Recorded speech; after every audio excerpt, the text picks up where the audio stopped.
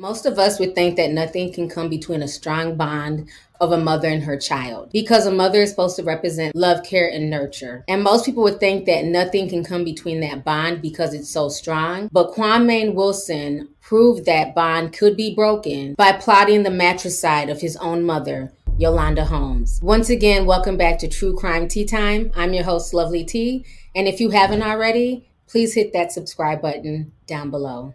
So haunting, so chilling. Come quick, the tea here is spilling. If you wanted, then come tune in.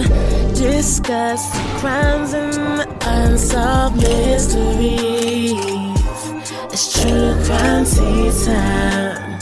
True Crime Stains Dark History. It's True Crime Tea Time.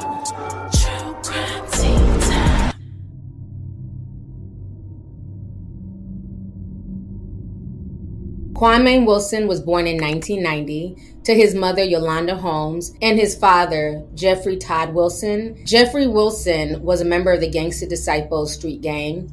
He was a well-known drug dealer in the area, and he ran a few dope spots in the projects. One day, somebody owed him money, and they had refused to pay up. So Jeffrey decided to take matters into his own home by setting an entire apartment complex on fire. This resulted in the death of two men, Floyd Spencer and Lee Burnett, both of whom owed him a drug debt. He was spotted running from the scene and later faced trial where he was found guilty and he was sentenced to life in prison. Now, a lot of the old folks say that sometimes certain people should not have children, should not mix their DNA. But unfortunately for Yolanda, it was too late because she found herself pregnant by Jeff Wilson. So while Jeff was on trial fighting for his life, Yolanda ended up giving birth to their son, Kwame Wilson. Kwame was born shortly after his father's arrest and trial for murder. Yolanda did not want her only son to fall victim to the streets like his father did, so Yolanda made sure to look out for Kwame in any way possible. She kept Kwame with her. A lot of Yolanda's co-workers called Kwame the shop baby because Kwame was always at her hair salon every day after school and on weekends. She kept Kwame on her hip. Yolanda kept his hair done. He got fresh fades. And when he decided that he wanted dreadlocks, Yolanda was the one who started his locks for him and maintained them as well. She was always spoiling Kwame. She gave him whatever he wanted. For his 16th birthday, she got him a brand new Mustang. She covered all his prom expenses. She got him and his girlfriend's custom outfits. Yolanda really looked out for her son because she wanted the best for him, and she never wanted her son to rely on the streets to make his money. On top of giving Kwame money and jewelry and shoes and things to make him happy, Yolanda also talked to him about getting a job and the importance of work. He did not want to work in her shop, so she helped him get another job outside of the shop. Now, on top of Kwame working a regular 9-to-5 job, he was also an aspiring actor and rapper. And he became really popular on YouTube in the early 2010s with this web series that he created himself called Nick Stories. And a lot of people in the Midwest, including Chicago, tuned in, every few weeks to watch the new episodes of Nick Stories. Now, you so damn disrespectful. I built stuff in these streets. People rely on me. They rely on me. You thought I knew or planned that I was going to be taking care of my brothers and sisters? Yolanda was a caring 45-year-old businesswoman and mother. She had worked hard her entire life and even opened up her own hair shop called Nappy Heads. She ran that hair shop for over 16 years in Uptown Chicago. It was a very upscale shop. This episode is brought to you by Shopify. Do you have a point of sale system you can trust, or is it a real POS? You need Shopify for retail. From accepting payments to managing inventory, Shopify POS has everything you need to sell in person. Go to shopify.com/system, all lowercase, to take your retail business to the next level today. That's shopify.com/system. A lot of people love Yolanda in the neighborhood. She took care of everybody's hair, no matter the texture, no matter if you had perm, if you were natural. She looked out for everyone as best as she could. She also did a lot of back to school drives where she would help children whose parents couldn't afford to get their hair done. She would gift them with hair services for back to school. She was very involved in her community, and a lot of her friends called her a giant. Even though Yolanda Holmes was itty bitty, super short, the thing that was giant about Yolanda was her big heart and how she gave back to people, and she looked out for so many people selflessly. Unfortunately, Kwame didn't get this trait. Yolanda was also described as a health nut by many of her friends. She loved to eat healthy, and she also loved to travel. She filled her passport not once but twice. She went to so many different countries around the world. She ate good foods. She really lived the life that she had wanted to after working so hard for 16 years to maintain her shop. And so many people were proud of her. She posted a lot of her vacation pictures. She went on vacation with a lot of her friends and even paid for a lot of them to go on vacations with her, some of the ones who couldn't afford it. So Yolanda definitely looked out for everyone around her, not just her son, Kwame. In the early hours of September 2nd, 2012, Yolanda was sleeping peacefully next to her boyfriend, Curtis Wyatt, when an unknown man walked into her building. He walked up to a sleeping Yolanda and her boyfriend and basically pointed the gun to her temple and pulled the trigger. Him pulling that trigger is what woke up Curtis. And at that point, when Curtis saw what was going on, he got up to fight the assailant, and the assailant ended up stabbing Curtis. But fortunately for Curtis, he didn't die. He didn't die, but he was knocked unconscious. So while he was laying on the ground unconscious, the perpetrator then proceeded to stab Yolanda over and over and over again. It was so much overkill that there was blood on the ceilings. There was blood all over the walls. It did not make any sense why this person was so angry at Yolanda. Curtis had been knocked unconscious so hard with the butt of the gun that the bottom part of the gun ended up falling off and being left in the apartment. Once Curtis came to, he woke up and he just saw a scene of horror. There was blood everywhere. Yolanda was laying there in the bed dead with a gunshot wound to the head and multiple stab wounds. At that point, Curtis called 911 and the police ended up coming to the apartment as soon as possible. When detectives John Corrales and Sergeant Michelle Woods arrived, they were shocked. This was not the south side of Chicago. This was a high-rise apartment in downtown Chicago near the Miracle Mile where, murders and stuff like this were not that common in this part of Chicago, especially something so violent. You might see this on the south side, even the west side, but not in this particular building that Yolanda lived in. The Uptown building which Yolanda lived in was considered a safe haven, and Detective Corrales said he was so shocked when he walked in. He said that literally the walls looked like they were painted in blood.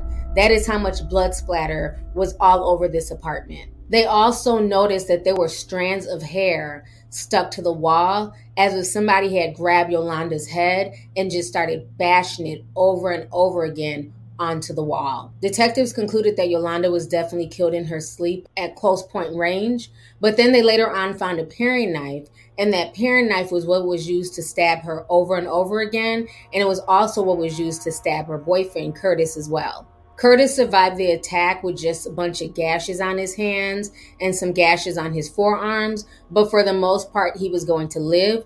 When detectives were in the hallway looking around, they found money everywhere, so they had automatically assumed that it was a robbery gone wrong because a lot of people knew that Yolanda kept money on her, and she was a pretty wealthy woman, so they had assumed it was just a random robbery gone terribly wrong. Another thing that they found on the scene was a white earbud from a phone.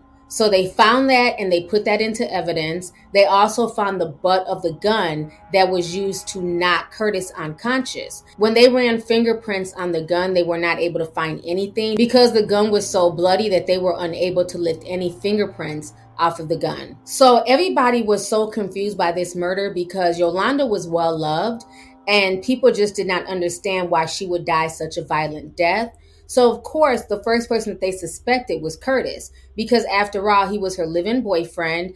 And, they always suspect the spouse or the boyfriend first. He was also the only person there, and he also conveniently survived the attack as well. Detectives initially thought that Curtis had made up the entire story about the unknown assailant just to create a ruse and throw them off. But the more they dug into it, they realized he wasn't lying. They weren't really inclined to believe Curtis because of the way his attitude was when they were questioning him. When they asked him, who do you think could have did this to Yolanda? Who could have killed your girlfriend like that? He basically told them in his Suge Knight voice, he don't get paid to solve homicides. That is the Chicago PD's job to figure out who killed Yolanda. Now, that's not really anything they were expecting a boyfriend to say. You would think he'd be a little bit more concerned. You'd think he'd be a little bit more upset or trying to, at least give them some type of information. But he was very standoffish with the police, and the police were not really feeling his vibe. So they kind of kept him on the suspect list while looking into other people. Now, on top of that, Yolanda's friend Eric Pierre also told several people that he felt like maybe Curtis could have been behind it because their relationship at certain points were very volatile. There were some domestic abuse claims levied by Yolanda against him at one point to all of her friends. So even the friends were also giving Curtis the side eye because, again, he was there with her and he survived. Now, one thing about these particular apartment buildings is that they are surrounded by cameras. So obviously, if Yolanda's in her building and it's a random person ringing her doorbell, she would see them on camera and, not let them in. So they felt like this person had to know Yolanda, or Yolanda had to have let them in for them to be able to get access, one, into the building, let alone into her apartment. So they felt it was somebody very close to her, but they didn't know who. So then the next step for the police is that they want to run DNA through CODIS on the white earbud that was found in the hallway. Obviously, it was the perpetrator's earbud. The person had dropped it. But when they ran it through CODIS, it came back with no matches. So it was another dead end, unfortunately, for the detectives. The police were so desperate to solve this case that they also went to the prison to visit Yolanda's baby daddy, Jeffrey Wilson. And they talked to him and they asked him, do you think this is retaliation for what you did, to somebody in those apartments over 20 years ago? Do you think somebody, put a hit on Yolanda because of, the two people that you killed? And at that point, Jeffrey just refused to talk to the police. He's like, you know what? I've been in prison for the past 20 years. I have nothing to do with this. Leave me alone. Get out of here. Even though they went down there to talk to Jeffrey, unfortunately for the police, they were no closer to solving Yolanda's death. Now, Sergeant Woods also believed that another man might be a suspect, which was one of the building supervisors. His name was Mr. Darnell, and he was the building superintendent. A lot of people in the building got weird vibes from Mr. Darnell. He was kind of weird. He would kind of stare at the residents. Them creepy type, every apartment got a creepy, superintendent, honey. He's supposed to be sweeping the hallways, making sure everything is up to par. But, he just kind of, stares at people. He has really weird conversation. So there were whispers that maybe Mr. Darnell had something to do with it because, again, he's the building superintendent and he has every key in that building. Could he have made a key and broke into Yolanda's apartment to rob and kill her? Who knows? Now, when they looked further into Mr. Darnell, they realized that Mr. Darnell was not there the day of that murder. He was actually off that day. So once they realized that, they stopped looking at him as a suspect in the case. So in the meantime, weeks are going by, months are going by, the seasons are changing, and a lot of people are starting to gossip. A lot of the family members of Yolanda are getting weird vibes from Kwame. He's not acting like the grieving son like he should be acting. Yolanda's birthday came and went, and Kwame didn't say anything on Facebook. He didn't wish his mother a happy birthday. He didn't send her any type of remembrance. And a lot of people thought that that was really weird because, again, there should be a close mother and son bond. And he was just acting like it was just business as normal. And this wasn't sitting well with a lot of people, especially Yolanda's brother. In the meantime, This episode is brought to you by Shopify. Do you have a point of sale system you can trust, or is it a real POS? You need Shopify for retail. From accepting payments to managing inventory, Shopify POS has everything you need to sell in person. Go to shopify.com/system, all lowercase, to take your retail business to the next level today. That's shopify.com/system. The former suspect, Mr. Darnell, was working with the police, and they were combing through hours and hours of surveillance video. And then soon they hit on something. Around 4:30 in the morning on September 2nd, 2012, they spotted a strange man coming into the building, and he was wearing a bunch of layers of clothing. He also had a duffel bag, and he was also holding a bottle of detergent. And it was very weird to see this person coming into the building at 4:30 a.m. looking like this. So that stood out to detectives. Now, initially, the police thought, well, maybe it's somebody coming in from a long day of work. Maybe they're really tired. They got to do laundry. But then the more they thought about it, it didn't make sense because this was early September, meaning that it was still warm outside and it was too warm to be wearing so many layers of clothing. So obvious this person who's wearing all these layers of clothing planned on changing their clothes to fool the camera. Another thing that they noticed is that the strange man was trying hard to hide from the cameras. He had a hoodie on and he had it tied really tight where you could barely see his face. And as he's walking with his head down. So that looked really, really suspicious that he's doing all this at 4:30 in the morning. Normally, if you're coming in at 4:30 in the morning, you're tired, you're not trying to hide from cameras, you just want to get into your apartment, crawl into bed, and go to sleep. About 5 minutes later, around 4:35, an unidentified man is seen opening the door for another unidentified man who's preparing to leave the building. Now, the person who's seen leaving the building has a similar height, stature, and weight as the person they saw 5 minutes earlier entering the building. Now, all of this weird activity between these two men took place 10 minutes before a 911 call was made. Now, what was so strange is as they're watching this video with Mr. Darnell, it seems like he's trying to protect this person somewhat. He seems kind of shocked and he's saying, no, it couldn't be. And the police are like, well, who is that?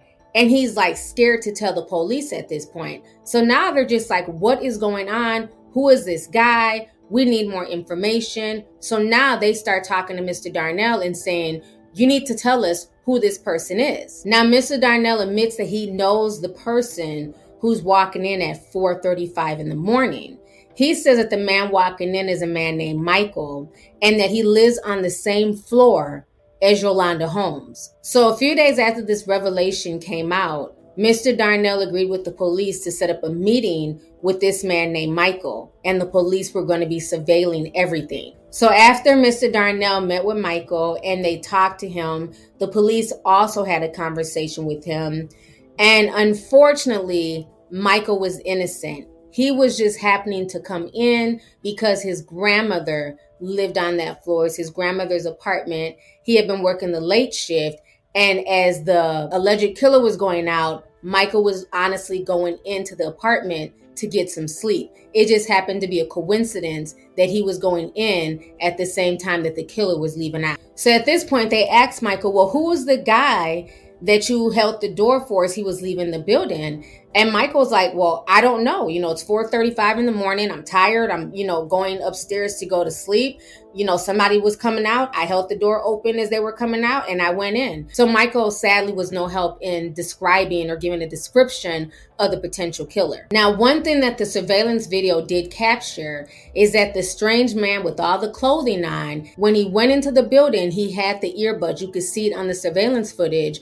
But when he came out a short while later, the earbuds were gone. So detectives put two and two together and realized those were the earbuds that were found at the crime scene. Another identifying feature is that the man who walked into the building was wearing an Adidas sweat jacket, but then when he walked out of the building, he had taken the jacket off and he had switched into something else. Another thing they noticed on the surveillance cameras, when he walked in, he had a pair of white shoes on, but when he walked out, he had a pair of black shoes on. So this man was trying his hardest to fool the camera. He wanted to walk in looking one way and then walk out looking another way. So that way it looked like two different people were in and out of the building at the same time. Now, one of the things that stood out the most to detectives is that the man used the building's intercom to get into the building, meaning that he had to been buzzed in by somebody. Was it Yolanda who buzzed in the murderer? Or did he just hit a random apartment number and somebody just buzzed him in? Because sometimes you'll get people who'll buzz your apartment.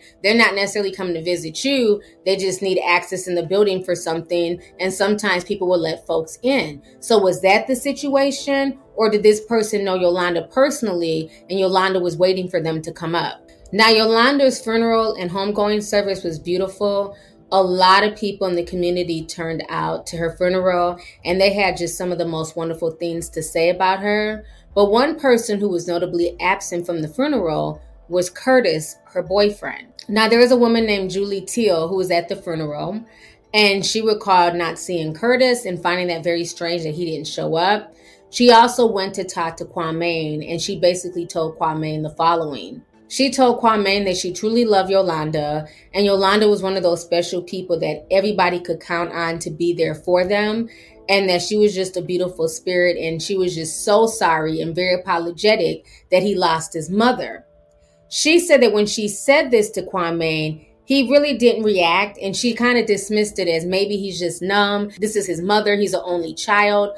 You know, his father's in prison, so now it's just him by himself in the world. On the 1-year anniversary of Yolanda's murder, the community was once again growing very restless, and they were putting a lot of pressure on the police to find out who murdered a member and a pillar of their community. They were not going to allow another Black woman to be murdered without getting some type of justice. But they would soon be shocked to find out who is behind this murder. So one of the things that helped break this case is that after a year, the police were able to subpoena and get her phone records. Yolanda had 3 separate phone lines, and so the police had to painstakingly comb through each phone line to try and find some type of connection and to try and figure out what led to this woman's murder. Now, one of her phone lines was a landline, and that was used in case of emergencies, and it was also used to buzz people in to her apartment. Now, even though Curtis was still seen as a suspect in many people's eyes, once they ran his phone records as well, it showed that he couldn't have been the one who called downstairs to get buzzed in. So at that point, Curtis was no longer being seen as a suspect. Now, phone records do show that at 4:30 in the morning, Yolanda's landline was buzzed by somebody downstairs, but it's hard to tell if she buzzed them in or not. There's no way to prove that part of it. It just shows that a call came through. So after that, the police went through her phone records one more time, and they ended up finding a really strange number. This phone number had only called Yolanda one time. That was before her death. And then this random phone number never contacted Yolanda again. It's as if this person knew that Yolanda was dead, so why call her? So at that point, the police decided to skip trace the number, and the number hit on a man named Eugene Spencer. Now, when they ran Eugene Spencer's background, they found out that he had a criminal background and that he was arrested back in 2013 for robbery. So in December of 2013, they brought Eugene Spencer down to the precinct to question him about why his phone number wasn't Yolanda's phone, and he never called her again after that. Meanwhile, the police ran a DNA test on Eugene Spencer and those earbuds that were found at the scene of the crime. And lo and behold, everything came back a match. This is what the police were looking for. This is what Yolanda's family was looking for. This is what the community was looking for. Finally, the police had irrefutable evidence that this man, Eugene Spencer, was there at the time that Yolanda was murdered in her home in cold blood. Now, initially, Eugene Spencer denied everything. He said he wasn't there. He had nothing to do with it. Once they brought out the earbuds, showing that this was a match and letting him know that, yeah, we matched your DNA to the earbud that was found in Yolanda's apartment, you might want to go ahead and tell us what really happened. So at that point, Eugene changes his whole story. He then says he went there just to rob her and take some money, but that's it. He had nothing to do with the killing. So they kept pressing him again, and then finally he just broke down and told everything that happened. So at this point, Eugene is confessing and admitting to killing Yolanda and stabbing Curtis. But the next bombshell that he got ready to drop, it sent chills up the detective's spine. So Eugene says that the reason why he killed Yolanda is because her own son put him up to it. Eugene told Detective Crowless and Sergeant Woods that Yolanda's own son, Kwame Wilson, ordered the hit on his own mother. Eugene says that Kwame had offered him $7,000 because he knew that he was going to be the sole beneficiary of Yolanda's life insurance policy. He was the only child, and he knew that she had a $90,000 life insurance policy. All he had to do was give him $7,000, And, Eugene was willing to kill Yolanda for this. Well, come to find out, Kwame was not a man of his word. He gave that man $70. Yes, for killing his mother. $70 out of $90,000 for killing his mom. So because Kwame decided to cheat Eugene basically took Kwame down with him. He said, if I'm going down for his mother's murder, he's going down as well for cheating me out of what was rightfully mine.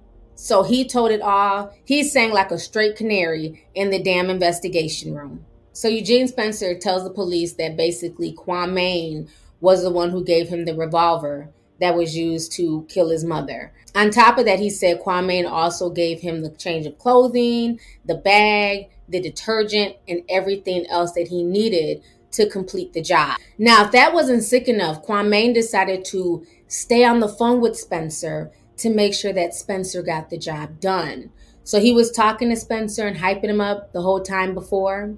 Once Spencer got into the building, Kwame was the person on the phone. That is why Spencer had the earbuds in his ear, so that way he could speak to Kwame. So Kwame told Eugene, just walk up to the building like you live there, and then my mom will buzz you in. Police later on found out that strange number that showed up in Yolanda's phone was actually Kwame's burner phone that he was using to contact his mom. So what happened is that earlier that night, Kwame had called Yolanda and told Yolanda that he was going to be coming home late and that, he will just buzz when he gets outside and, to buzz him in. Kwame told Eugene, when you buzz my mom and you call her phone, don't say anything because she's not going to recognize your voice. Just cough and she'll know that it's me and she'll let you in. So once Yolanda hears the buzz from the intercom, she gets up to listen and she hears a cough and she just assumes it's her son. It's late at night. He might not be feeling good. Let me go ahead and buzz him in. And Yolanda buzzes him in and gets back in the bed with Curtis to get some sleep for the next day because she had to be at work. So now Eugene makes it into the home and he's able to walk directly to Yolanda's bedroom because Kwame gave him a map of what the apartment looked like. So he knew exactly which bedroom to walk into. And as soon as he walks into the bedroom, he shoots Yolanda in the head. Kwame is literally listening to this man walking into his mother's bedroom. He's listening to this man cock the gun back. He then tells Eugene, make sure that bitch is dead. So after Kwame tells him that, Eugene then makes his way to the kitchen to go grab a knife to stab her to make sure that she's dead, like Kwame told him. And as he's making his way back to Yolanda's bedroom is when Curtis sees him. So at this point, Curtis is confused. He heard a gunshot. There's a strange guy in the apartment. So that is when him and Eugene start fighting. And Eugene ends up stabbing Curtis and also knocking him out with the butt of the gun.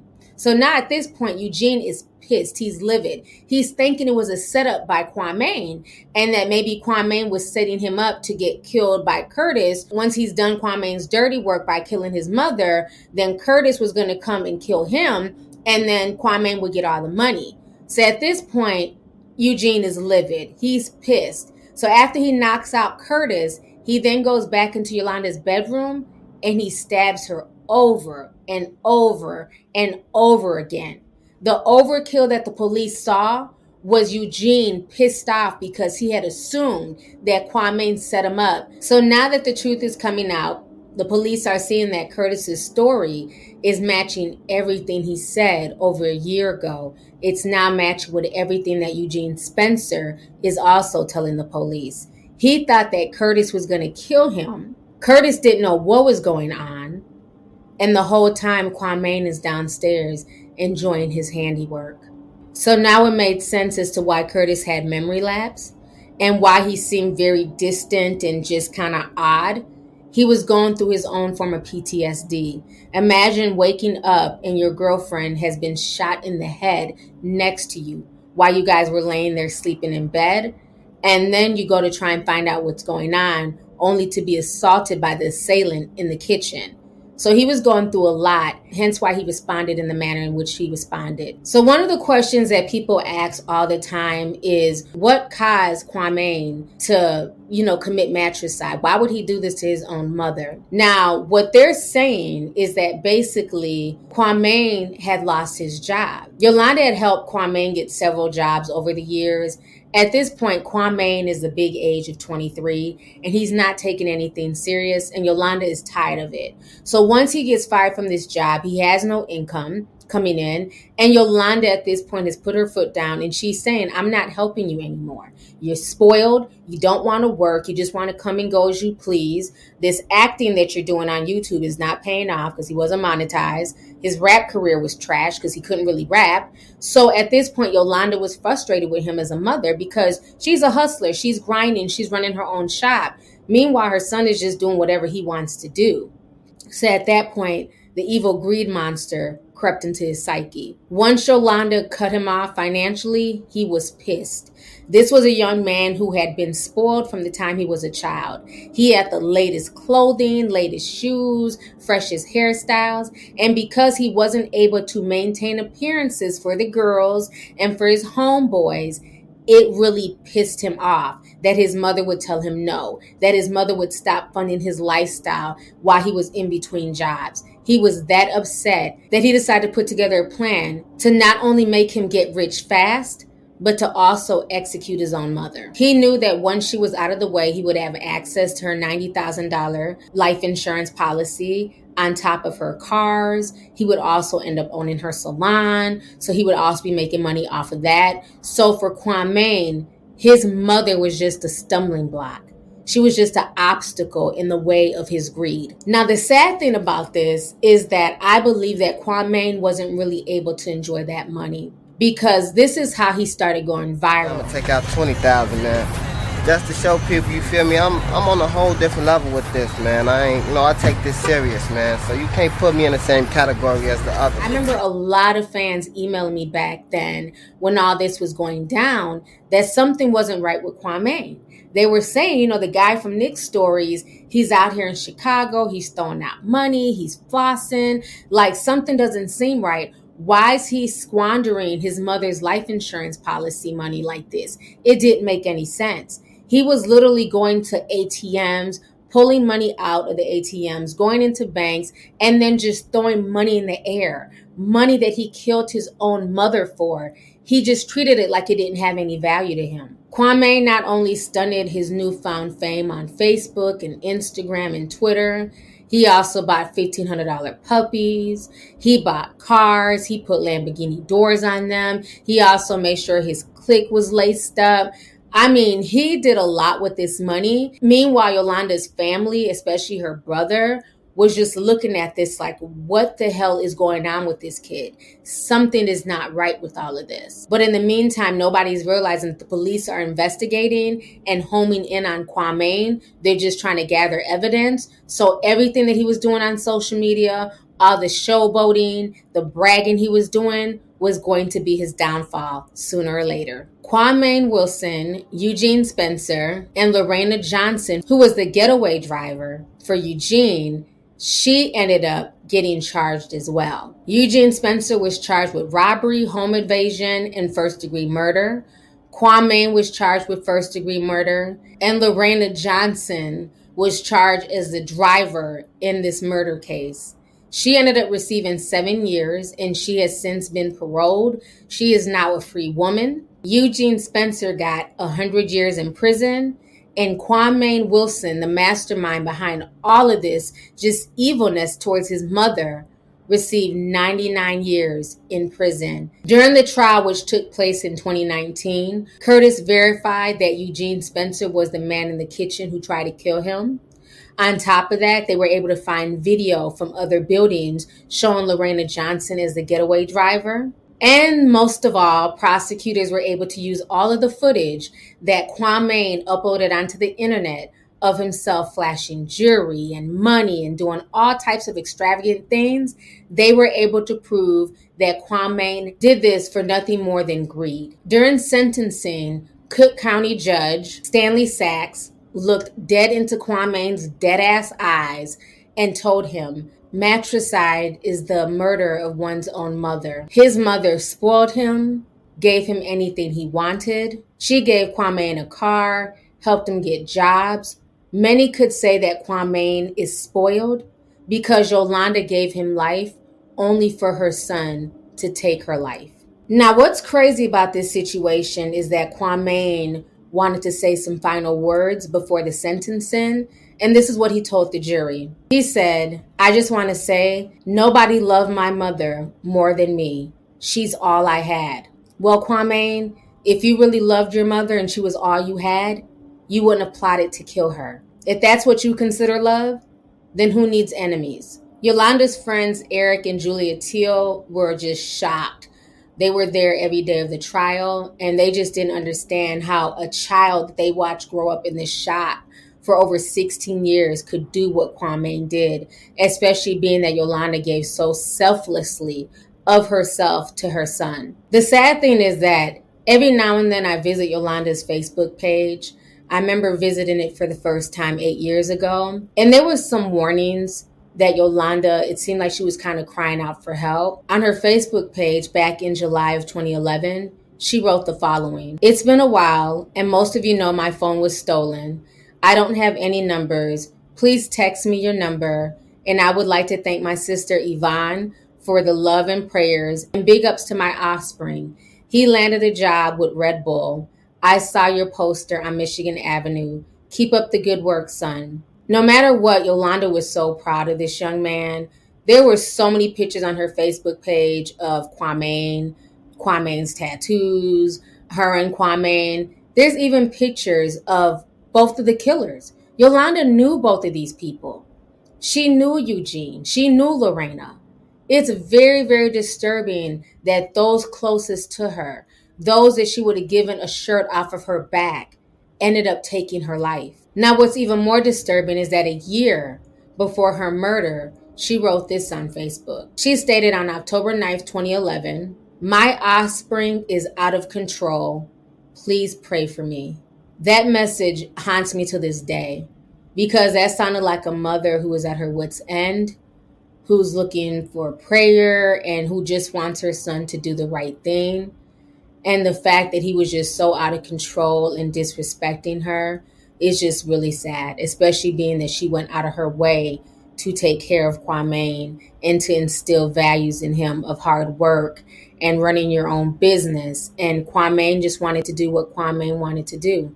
He's a typical narcissist. So in closing, a lot of people say that blood is thicker than water, but that's not always the case. Because in the case of Kwame Wilson and Yolanda Holmes, it proved that blood was no thicker than water. Betraying the person that brought you into this world is the ultimate sin. Yolanda gave Kwame life, and Kwame foolishly repaid her by taking her life. But the good thing with all of this, the ray of sunshine in this, is that Yolanda's legacy will forever live on. To this day, people still comment on her Facebook page. Friends and family still wish her happy birthday. She's definitely missed, and she was definitely a pillar of her community. So rest in peace, Yolanda. I'm very sorry that your own child that you gave birth to betrayed you in such a manner, but just know that your legacy will not die in vain. As far as Kwame, good riddance and enjoy your 99 years in prison. Once again, thank you guys so much for tuning in to True Crime Tea Time. Make sure you guys leave a comment down below and let me know what you guys think of this story. Have a good day and be blessed. Bye. So haunting, so chilling. Come quick, the tea here is spilling. You wanted to come tune in, discussing crimes and unsolved mysteries. It's True Crime Tea Time. Discussing dark history. It's True Crime Tea Time.